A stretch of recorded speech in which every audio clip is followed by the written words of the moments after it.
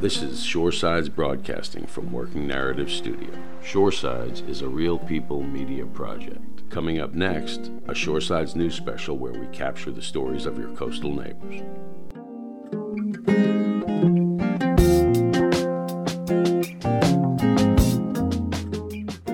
There's a lot of people that come in and out of that marina, so hopefully this won't impact me as bad, but I'm hoping they get this under control.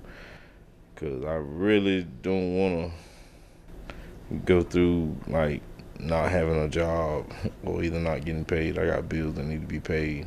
Since people can't go sit down and eat seafood, now I know it's going to definitely have an effect on that, definitely. I'm Melvin Lamar Dunn. I'm 41 years old. I'm from South River, Merriman.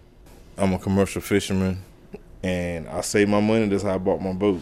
When my dad got me started, I think I was in the 5th grade making $100 a day, but I had to use that money to buy my school clothes. I worked for my school clothes, but I wanted to be like my dad, pretty much.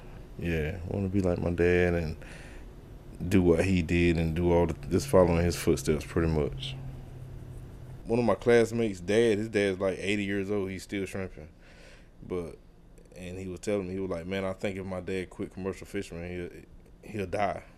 And he probably would, because he ain't got nothing to do. So this generation here, the crowd from down east, I think a lot of them are going to have kids that still want to do it and some that don't want to do it. So it's still going to be a mixture.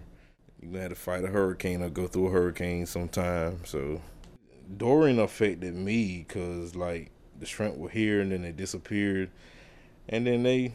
You know what I mean? They came back, and then really I didn't want to go catch. I wanted to go catch shrimp, but with all the flooding and everything, you got so many things in and out the water. So I think the shrimp are kind of confused just as much as the people are, because like the water is cold and you know it's taking a while for the water to heat up. It's starting to get bad now where you can't tell what season we're in. So.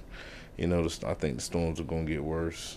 I'm thinking about getting out of it altogether and just buying shrimp, taking them up north and selling them. That's what I'd rather do that, because you don't have no bad days. So it kind of weighs out better if I get a freezer truck.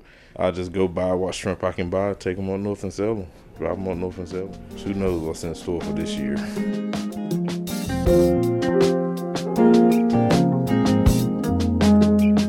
You've been listening to a Shoresides News Special, sponsored in part by NC News Lab. Shoresides is a local journalism project serving coastal North Carolina and beyond. Thanks for listening.